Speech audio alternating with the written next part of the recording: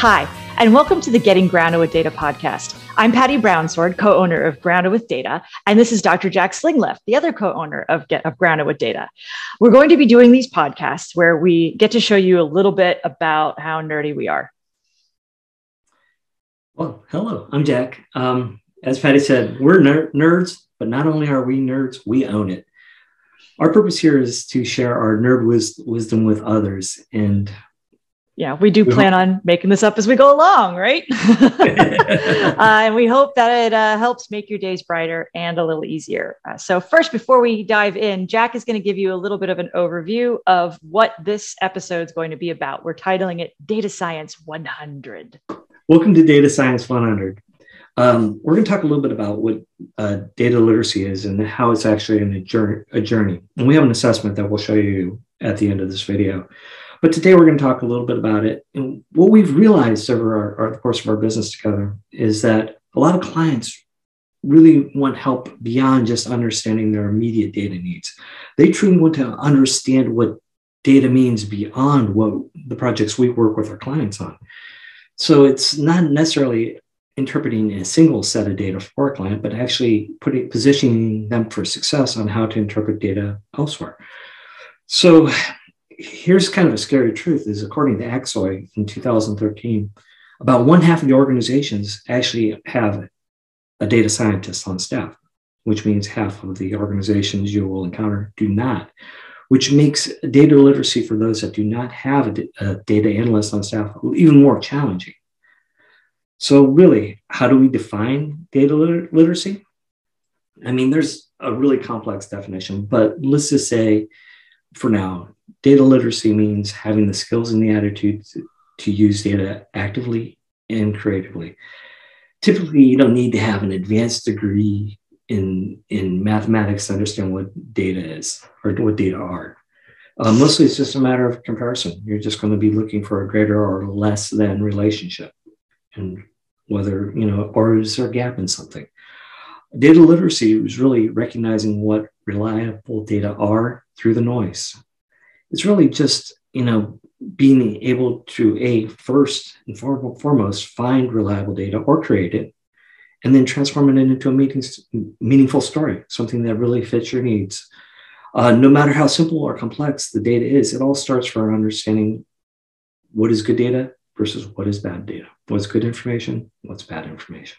Yeah. So a couple of weeks ago, I presented at an event that was a lot of lady business leaders. And the one thing that I learned about them in math is that some of them love it, but most kind of just tolerate it. They think that in order to do math and do metrics and KPIs and all these things, they need to be math geniuses. And math is a four-letter word to them sometimes because that's just not kind of how they were brought up. But, the sad thing is that, we found that, young women particularly have been shown in studies to receive different levels of teacher engagement in middle school compared to their male counterparts. And I heard that through stories that they gave about how they were comfortable with math or not comfortable with math. And many women are socialized into thinking that math is not at all important. And so that was just so incredible to me that it was so clear that there was that distinction. And so what we are trying to do as leaders in the data space is to make everyone really comfortable with it. But sometimes with that comfortability, we have to be very mindful of the language we use, don't we, Jack? Yes, I used a bad language word. Yes, I have to admit, I've been R-square ashamed. I hauled it out in a meeting and I really shouldn't have, but I was very excited. I wanted to share. I had a great thought on how we could actually solve the client's problem. And yeah, that wasn't the right word. So, but their eyes kind of glazed over. A little bit of drool, yeah. Mm-hmm. But, thinking about your point, Patty, about how women in particular have been socialized into math, to give you kind of a personal example, my older sister, she was a teenager at the time, and I was maybe 10-ish. And we had a debate over the importance of algebra in a person's life. And she was adamant and swore up and down that she would never, ever need to use algebra. And I was about 10, so I thought about it. I'm like, okay, I got an idea. I said, well, let's make some cookies together. And I said, we're going to need about 3 batches for the whole family. And she goes, oh, yeah, so I'll have to triple the batch. And I go, you mean 3X? Mm-hmm. And so while I educated her on math, she educated me on grammar. And I didn't know those words could be used in gender form. I'm just saying. So moving on. Yeah. So, with that, Jack and I are very careful about understanding where our clients and friends are in their data literacy journey. We tend to subscribe to what we call crawl, walk, run, which we've also noticed others are subscribing to as well. But we've used it first. We can prove it. But we know that working with people who want to do more with their data, they know they need more, but sometimes they need to just have some starter metrics that will help them get comfortable with tracking their data in business, whether it's a service or a product, or even some metrics to manage as a team, and not like the heavy math R-squared regression analysis, customer journey, life cycle, all the big stuff. And that's great, but that is much farther into the farther walk and run, or as sometimes we say to our clients, jetpack. But that's crawl. And so, we do have starter metrics that help them out. Yeah. I think the key is to identify really the meaningful need and to measure it in an appropriate way. And maybe the best starting spot is to be curious and have a question that you'd like to know. So in the crawl stage, a basic question, and then from there you can build it to become more complex as you're entering the walk stage. For example, if you're a new pet store owner, you might want to know how many customers are there per hour. That's a simple metric to capture your count. You might want to know sales per hour, which you can, again, look at the cash register and when the registers were taken over the course of an hour. But when you take it together, you can actually put that into a useful story, which you can get an average sales per hour per customer per hour. Yeah. And so it's really a starting point is to figure out what you need in an easy way to measure it, or where is a good secondary source of data. Sure. And another thing that we like to assess with our clients is understanding where they are at interpreting data. And so, that means, are they able to read graphs, tables, look at the list of data, really understand the meaning? I got my start really with the concept of storytelling with data through my experience at the AAA National Office when I was in the business intelligence group. That's really where I really dove into visualizations and telling stories for how, like, for example, like tows or repair shops, the whole process all the way through to, finishing the conversions and everything that happened in between. And so using that in dashboards and reports and conversing just through talking to someone, I had to learn kind of how to express all of that. And so I use that information to help translate that data to our clients, depending on where they are in their data literacy journey. Yeah, and that's an important point, is how you actually enter that journey. For me, it's something I really always have done. I mean, even thinking back to the cookie example, but anymore, I kind of look at it like the question is, how do the data fit together? And I try to tell the story through models or connecting the pieces together in a way that is easy for most people to understand and to tell a larger story from a couple pieces of information. For example, we've been working a lot with Gen Z and trying to understand how they're different. And I will say Gen Z, bless their hearts. We realized that Gen Z was different in a lot of ways, but at the time when we first started looking into them, there wasn't a lot of research to get on the behaviors and attitudes of Gen Z. There was some, but it was disjointed. So what we had to do is take a bunch of different pieces of information to tell their story. And as a result, again, I'm going to say it, bless their hearts, we were able to figure out how Gen Z was different in the way they communicate. And that helped to actually inform a substance abuse messaging strategy, that once we realized that they are different in the way they communicate and the way they interact with the world around them, we were able to work out a messaging model that I think will actually increase our probability of getting those messages to them. So I think this is an important thing to really pull out and amplify is that data is information. So where I learned a lot with the numbers, as you did as well, data is also how it fits together as a puzzle. So you do think a lot in models, and I think a lot in, you know, some metrics and things, but you're getting me to think more in that model puzzle piece, you know, how things kind of flow through together. And I think that's important because it's not just numbers, it's pieces of information sometimes. So it can be qualitative, but how does all of that link and sync? And so that's something that we can do really well. So being grounded in data isn't just necessarily what are your metrics, but also what are all of the insights telling you and how does it all fit together? So I think that's pretty cool. So yeah. That's a great point, Patty, that you made, that, you know, you have your KPIs, and the KPIs are brilliant. We love them. And in my world, we used to call them KRAs, key result areas, key result times, key result, blah, blah, blah, on and on. But that's a part of the model that can actually be placed. And so you can take qualitative information and place it with quantitative information, such as the KPIs. But at the end of the day, you kind of want to think about what you may not know, what you don't know, but you want to be able to tell a story about it. And so you start thinking about what you might need and how it all will eventually fit together. But it's okay if you don't have a very clear picture at the start. Just start. As long as it's logical and usable, reliable information, you can tell a story from it. So if we go back to our pet store example, you can, if you wanted to find out more about like how many people or what type of pets do people have, well, how would you learn that? Well, you can ask them. That's a very easy way and very reliable way. When they're at the cash register, for example, hey, what kind of pet do you have? And they'll tell you. You write it down, or what pets. Or you can look at, for example, the type of purchases people are making at your pet store. What type of food are they buying? What type of products are they buying? Cats, dogs, birds, iguanas, whatever.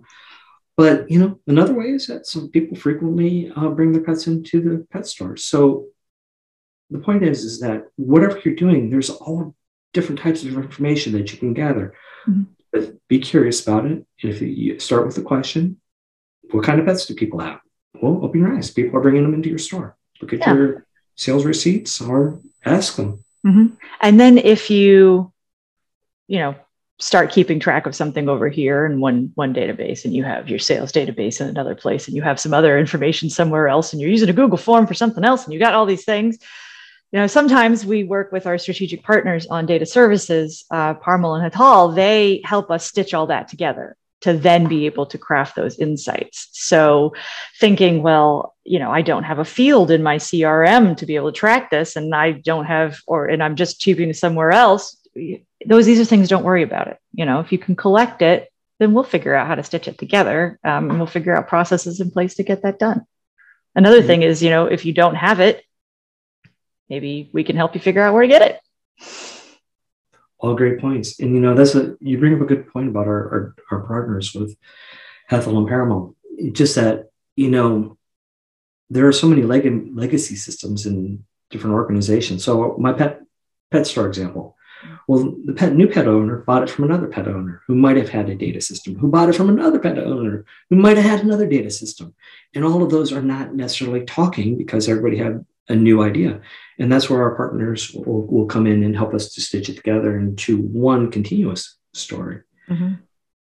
So another thing with understanding where our clients are with their figuring out how to collect data, you know, it's also that process for collecting the raw data and organizing it so it can be transformed in some way. And so we just wanted to give a couple of examples of some things that we've done that help collect data. And so, Jack, you had mentioned you wanted to talk quickly about like the difference between collecting qualitative and qualitative and what kind of process that was.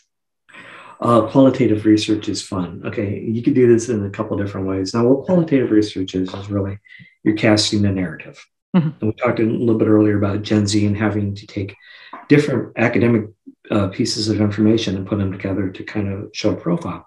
Well, that's a form of qualitative information where we're taking information that's more of a story and putting it together to tell another story. Now, qualitative can also be quantitative. We're working on a project right now where we are looking for resources. But we found qualitatively, we found all kinds of different types of resources. Now we can actually do a count on what we found and actually make qualitative look quantitative. Mm-hmm. Yeah, I love the idea or the approach you're taking about like per capita. You know, in one area that is like a known, well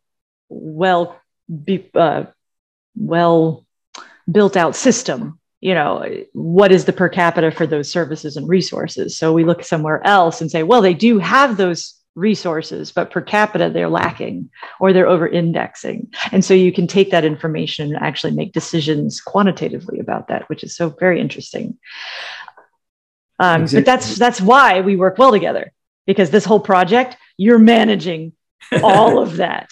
Like the way I was raised with data and research is I love it, but it's always been given to me. And then I can make good decisions with it and make stories from it and stitch it all together. But you love that hunt, and our team loves the hunt. And that it's so incredible. I mean, you love the whole process, and we've done our Kolbe assessments to know where we peter out towards the end. But in terms of like how we want to dig for information and learn it, you love to hunt, and I would much prefer it to be delivered to me.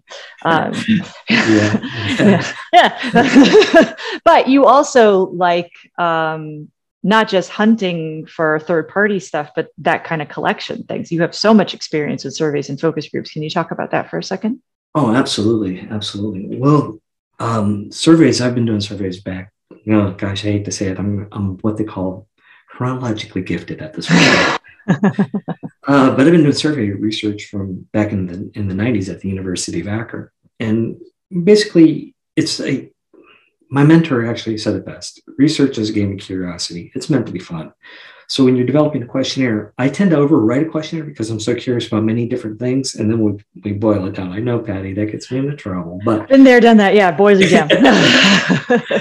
But it's a game of curiosity. Now, throughout my career, I've worked with some high-profile clients and really got to experiment with a lot of different ways and see how it all comes to life, and actually be able to make predictive models from the research that we did. Mm-hmm. And that was a lot of fun. But recently, Patty and I have had the opportunity of doing some more focus groups. Now, I've done these things throughout my career, but focus groups in this world is a little bit different, doing them virtually. And so there's some lessons learned.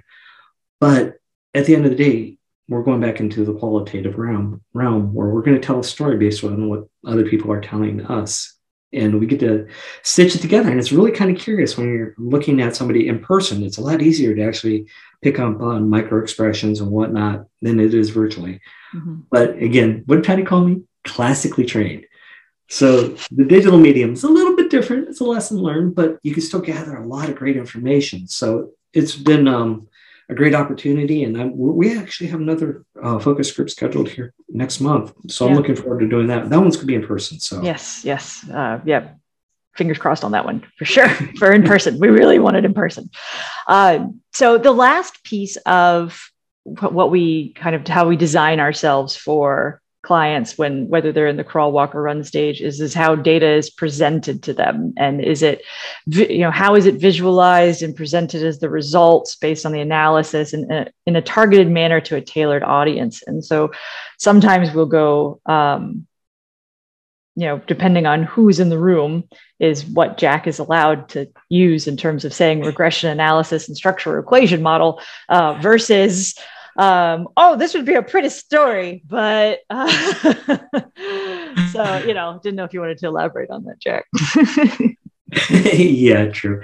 Well, it's the old adage, you have to basically play to the audience, you play to the crowd. And what I like to do is structure my reports in a way that it is built for a larger audience, but at the end of the day, you do need a very concise summary for the executives that's portable. Mm-hmm. So the one story that they can pick up and take to somebody else, we like to distill whatever we do down to that, but we still have to have kind of the myopic view of the individual pieces within the story.